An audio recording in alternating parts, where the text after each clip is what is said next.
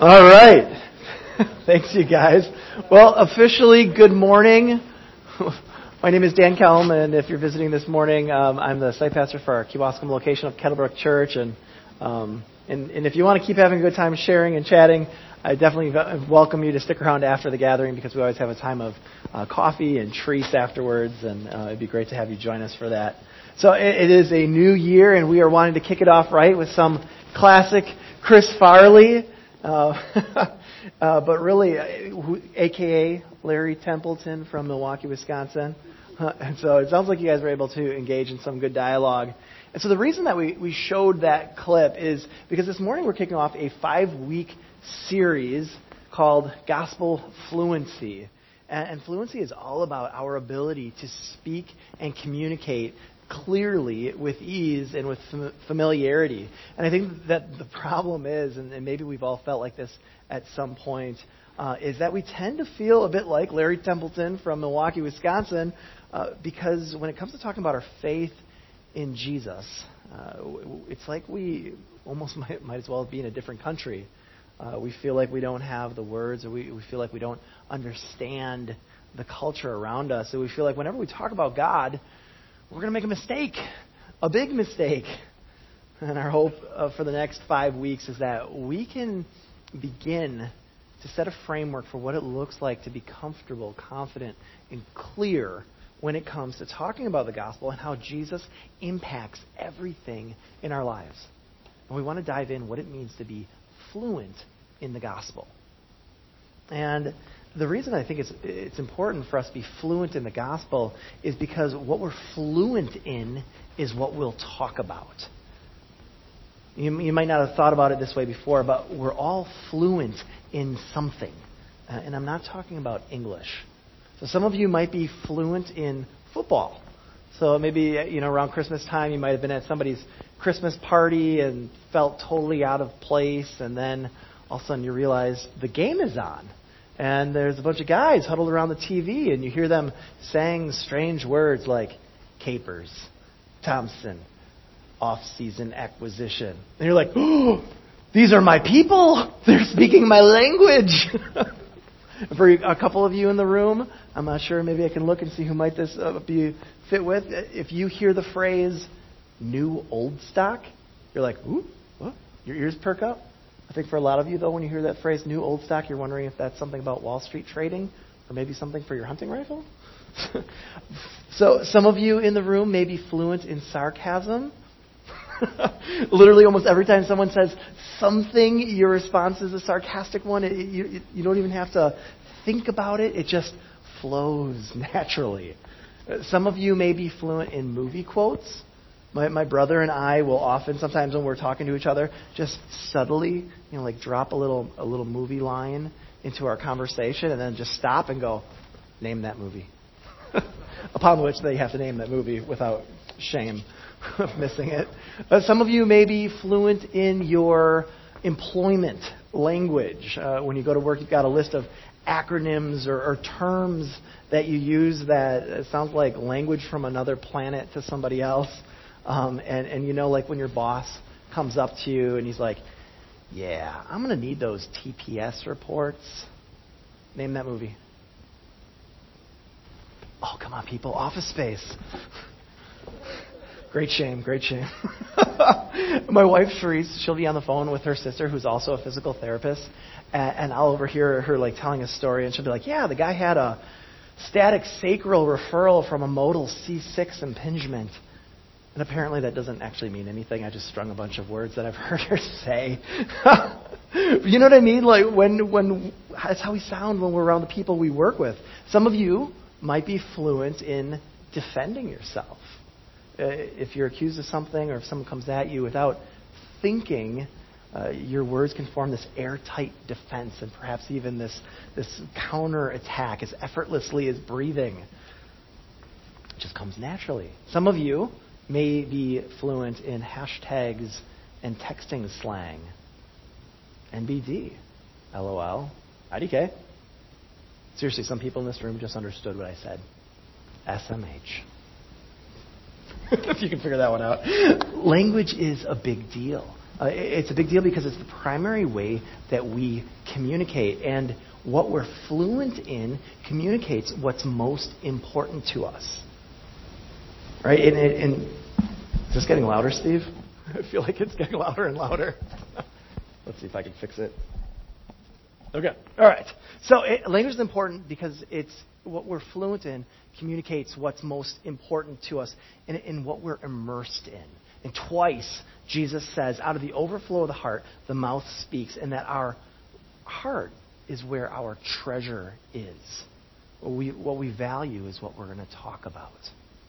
And I get it, because a lot of times it's easier, for me included, to talk about sports or travel or hobbies or politics or movies or food.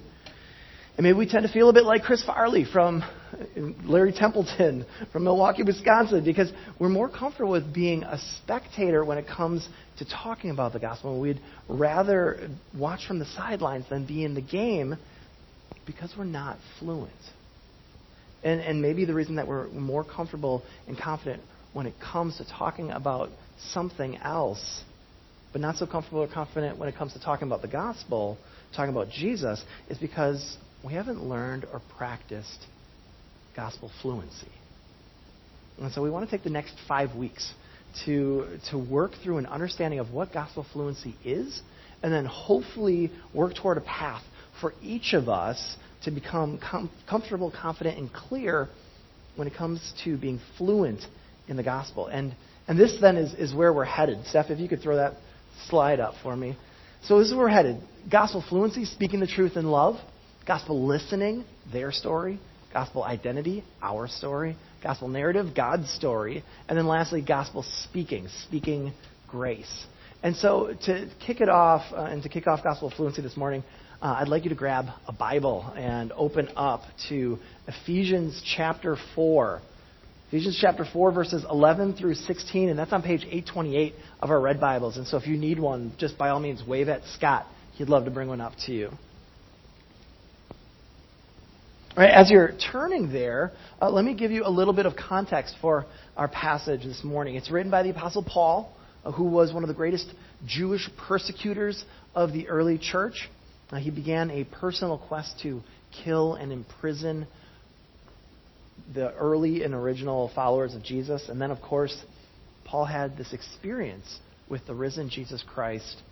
He turned his life around to follow Jesus. And in the beginning of chapter 4, Paul himself tells us that he is now a prisoner for Jesus and that he's writing to the Christ followers in the city of Ephesus. And he's making an argument for unity in the body of Christ and how Jesus is building us into fullness.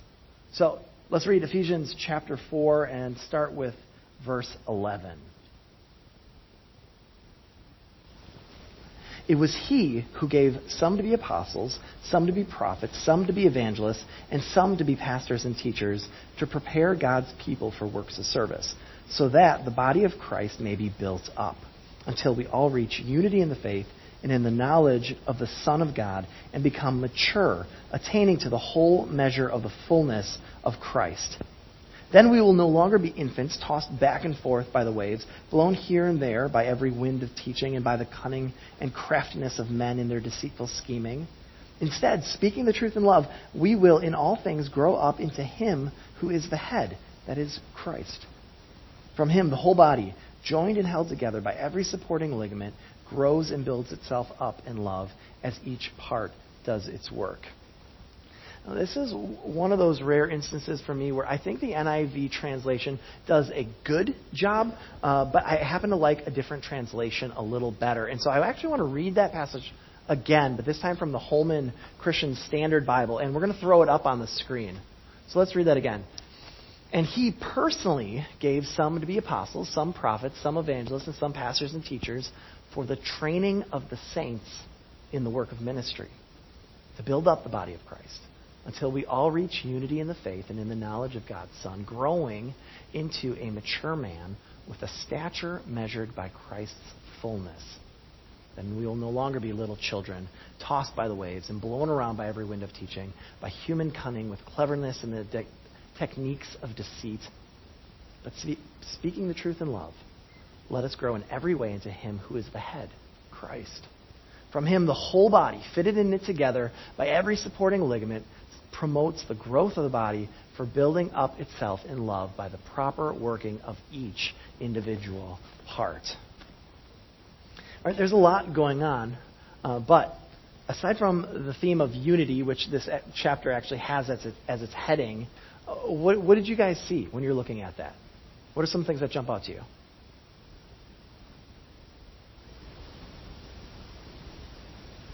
Maturity? Anything else? One body? Different parts? We've got growth. There's a lot of things. There's essentially we see the signs of spiritual maturity. Full growth, spiritual adulthood, and competence and fluency. And the heart of this passage is an encouragement to be fully growing into a mature, responsible, competent, and fluent follower of Jesus Christ. And verse 11 talks about these major giftings that Jesus has given out to the church. And a lot of times the focus is on the gifts themselves. We've also done teachings on these gifts. But here the emphasis isn't on the gifts, but rather the point of why Jesus has gifted the church, which we see in verses 12 and 13. It's for the training. And that word can also be translated equipping or perfecting of the saints. And that's us as followers of Jesus. For, and then this is the important part, the work of ministry. To build us up into Christ's body here on earth for his purposes and to unify us in Jesus. And the result of this is growth and maturity measured against the fullness of Jesus. And I think, unfortunately, all too often, I think many of us live in such a way that you'd think that the point of Christianity is to believe in Jesus, and if you can, and when you want to, and as you're able, to follow him. And that it's okay to say, I'm comfortable with how much I've grown. And this doesn't just happen in our faith. We do that in other things as well. One of my latest hobbies has been digging into genealogy research. It's fun. As I've gotten into it, though, I realize that there is a lot to learn on the DNA side of things. There's all this medical knowledge that's a part of it, and on the historical side, there are entire languages to be learned and methods of searching that can be learned. And I've invested some time. I've learned a few bits about DNA, and I've figured out some of the methods that are available. I even learned how to spot a few words in Polish and in Russian. And then I stopped because what I learned was sufficient for me. I mean, I don't have the time, the dedication, the extreme drive to keep learning more, and frankly, I don't need to, because it's just a hobby. I mean, I can choose to become an expert, or I can choose to be a novice. And the end goal is enjoyment. And there's no required measuring stick for enjoyment. I think all too often, we approach following Jesus the same way. That the end goal of following Jesus is blanket salvation from hell and our own enjoyment. That's not what it says here in verse 13. The end goal is to look like Jesus, to be like Jesus.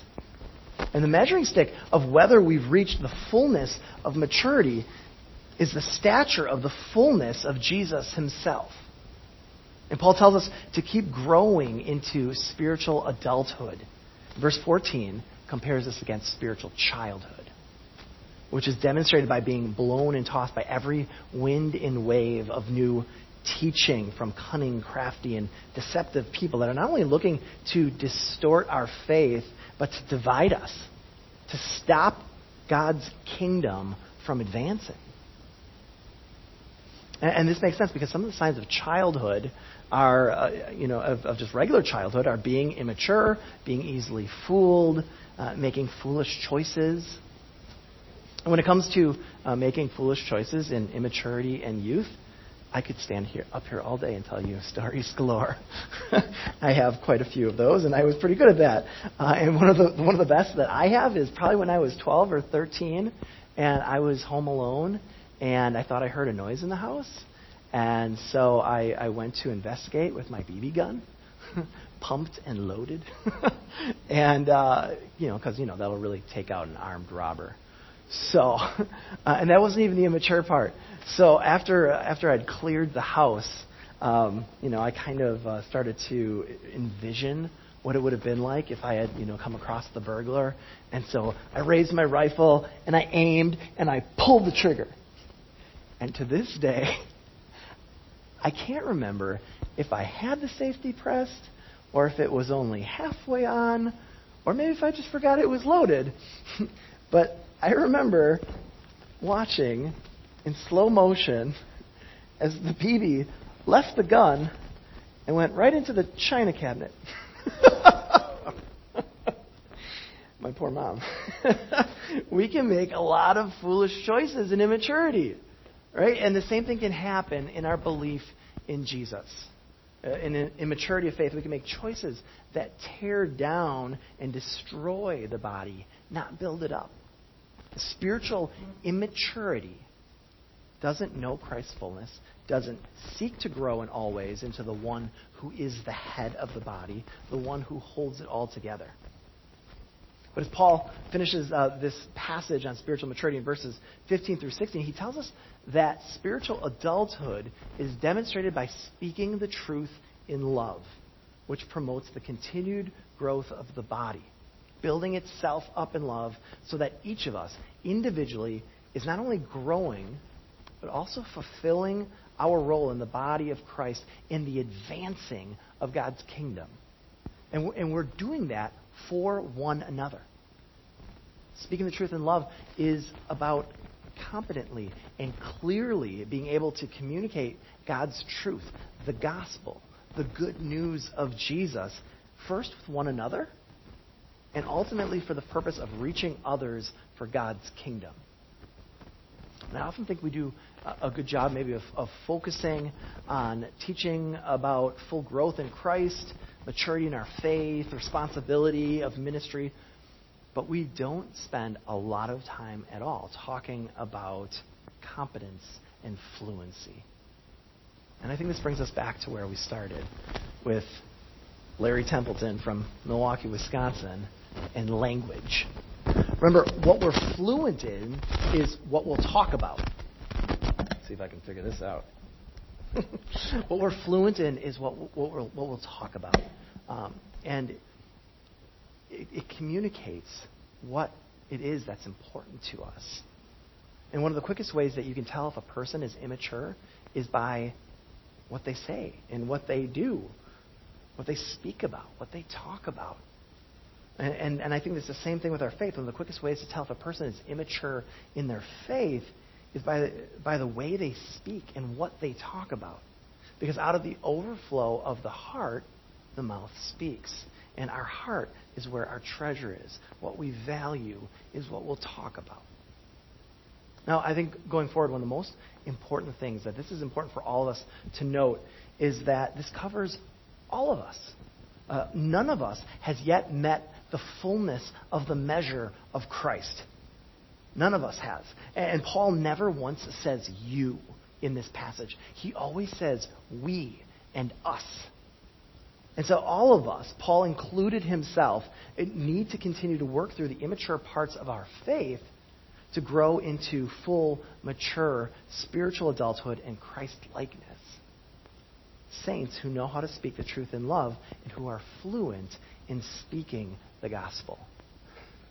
And if there's something in us, I think, that feels like Larry Templeton, if we feel more comfortable being a spectator than being in the game when it comes to talking about the gospel, I think that's a good indicator that there's something in us, that there's a component of our gospel fluency that has not yet been developed. And this is the heart, really, of why we're going to take 5 weeks to talk through and work through what gospel fluency looks like.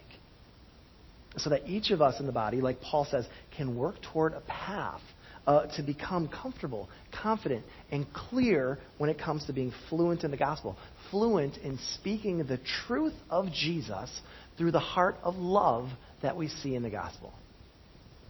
And so, to bring a practical application this morning, I want to finish up really by unpacking that phrase, speaking the truth in love. And I think we can focus on three things when it comes to speaking the truth in love. So we can focus on what it is not, what it is, and how to begin. And in regard to gospel fluency and speaking the truth in love, I think it is imperative to start with saying what it is not. It is not a system. All right? It is not a program. It is not a new set of words that we need to learn. It is not memorizing a set of spiritual laws or techniques in debate or apologetics. It's not something that the newest book or the latest conference contains. It's not a formula or a mathematical algorithm where if somebody says this or does that, then you can respond by saying X or doing Y, and it will lead them to Christ. It is not a system. Speaking the truth in love is not a system. All right, it's also not generic wisdom. And I fall for this a lot. I'm a problem solver by nature, so I want to help solve people's problems. And I've actually had people tell me at different times that they're struggling with paying bills or saving money. And all too often, you know what I do? The first thing I do is point to the generic wisdom of the Dave Ramsey system. And I do this with other things too. I talk to my friends about the troubles in society, and all too quickly, what do? I start finding myself pointing to the generic wisdom found in a political system. Speaking the truth in love is not generic wisdom. Fluently speaking the truth in love is also not a scale. Sometimes I think we've looked at this and we've seen these words before, and we've kind of looked at this as almost this concept of truth versus love, and this balance between the two. And some of us are more truth people, right? And some of us are more love people. And I think that's true.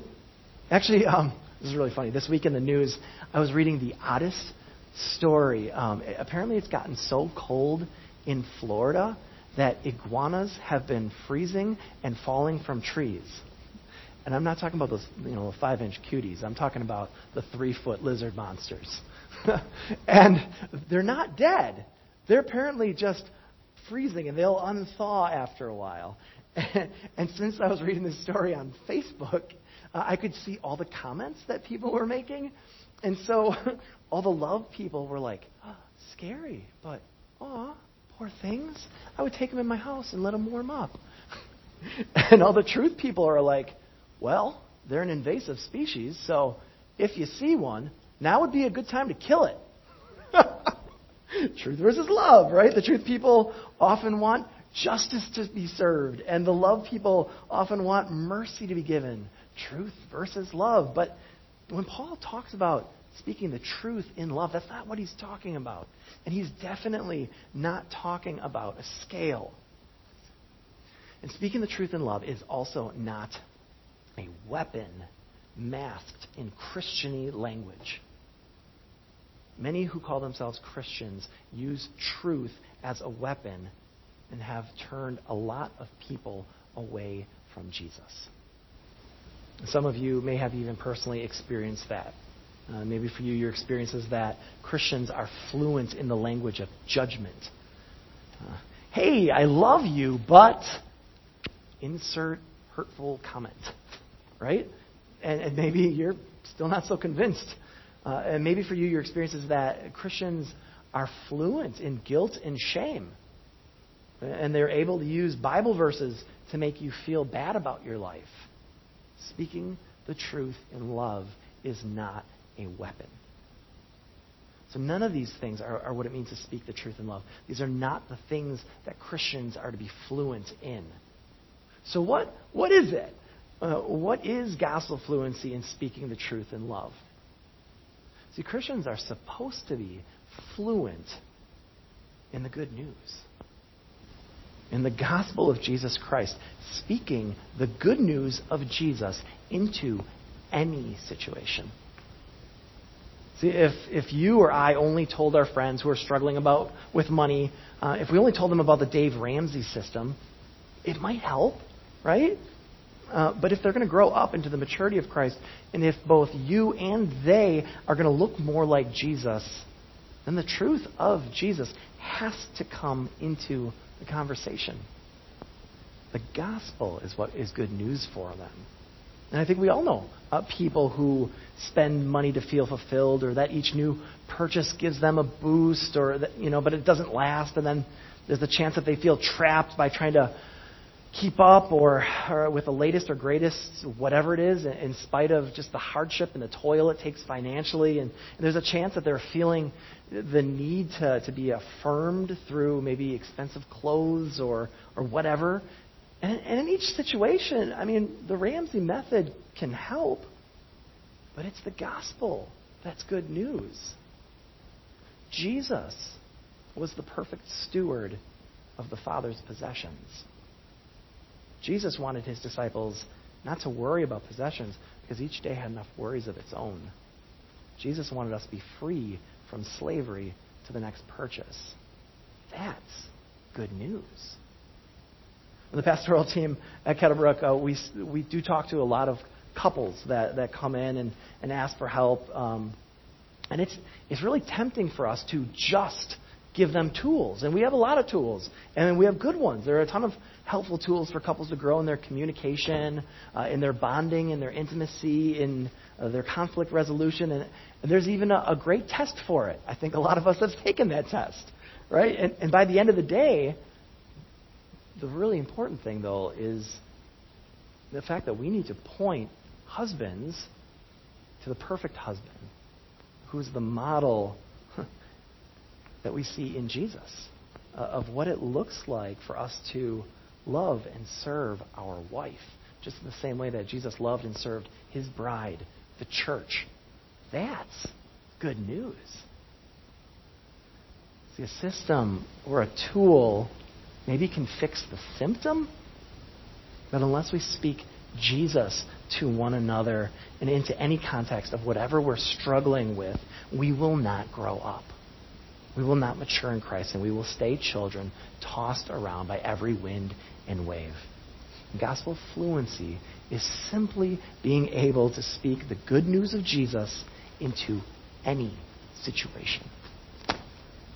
Okay, so how do we do that? How do we begin? Well, we practice. See, first, we need to grow in our understanding of the good news itself. If we want to grow in our understanding of the good news and become more like Jesus, we have to know firsthand who he is and how he lived on earth. We have to be reading the Gospels, Matthew, Mark, Luke, and John. We need to be asking ourselves, how does Jesus respond to stress, persecution, fear, anxiety? How does he engage in conversations with people? What did gospel fluency sound like coming out of Jesus' mouth? And we need to think about these things because gospel fluency starts with our thought life, how we look at and process the world around us. If we're not fluent in speaking the truth in love in our thought life, it'll never start to become part of our speech to one another. And if it's not part of our speech to one another, it'll never become something that we feel comfortable, confident, or clear in doing in attempts at evangelism or discipleship. And we'll probably never even want to engage in those things. Right? We're going to feel a bit more like Larry Templeton, and you come to church and you're like, I thought they said I could, be at a church. I didn't think that they said I would have to be part of the church. Right? Big mistake. Big mistake. But I think that's how we sometimes feel. Wait a minute. I thought I could just spectate. I thought I could watch. And it comes down to the fact that because we don't know the language. So in your small groups, in your families, in the time after the gathering, though it might be easier to talk about the cold weather or vacations or work or anything else, I want to encourage you to try and begin to practice talking and taking the time to speak about what Jesus is doing in your life. Practice sharing real struggles in your life, struggles that you maybe don't necessarily have the solution to yet. And if you hear a problem someone's having, don't immediately give the knee-jerk, here's how you fix it reaction, but take the time to think through if something deeper is going on and if this problem is just a symptom of a greater need, a need for good news.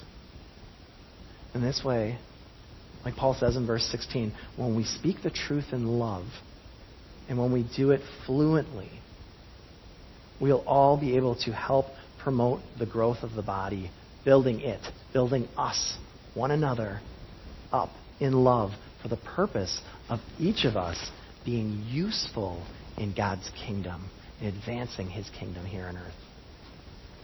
Please pray with me. Father, I thank you for leading us as a church to just spend some time to talk about what it looks like to have gospel fluency in our lives. What it looks like and what it can look like for each of us to recognize maybe areas where we're being held back from thinking about how you think about things, talking about things the way Jesus would talk about them, from doing the things in evangelism or discipleship that Jesus did. Father, I ask that you would please help us recognize maybe some of the things that we fall for, maybe fear that we have, anxiety or worry. Father, you would open up each of our hearts to recognize where is it that we individually need to continue to grow up, and to grow into the fullness of the measure of Jesus.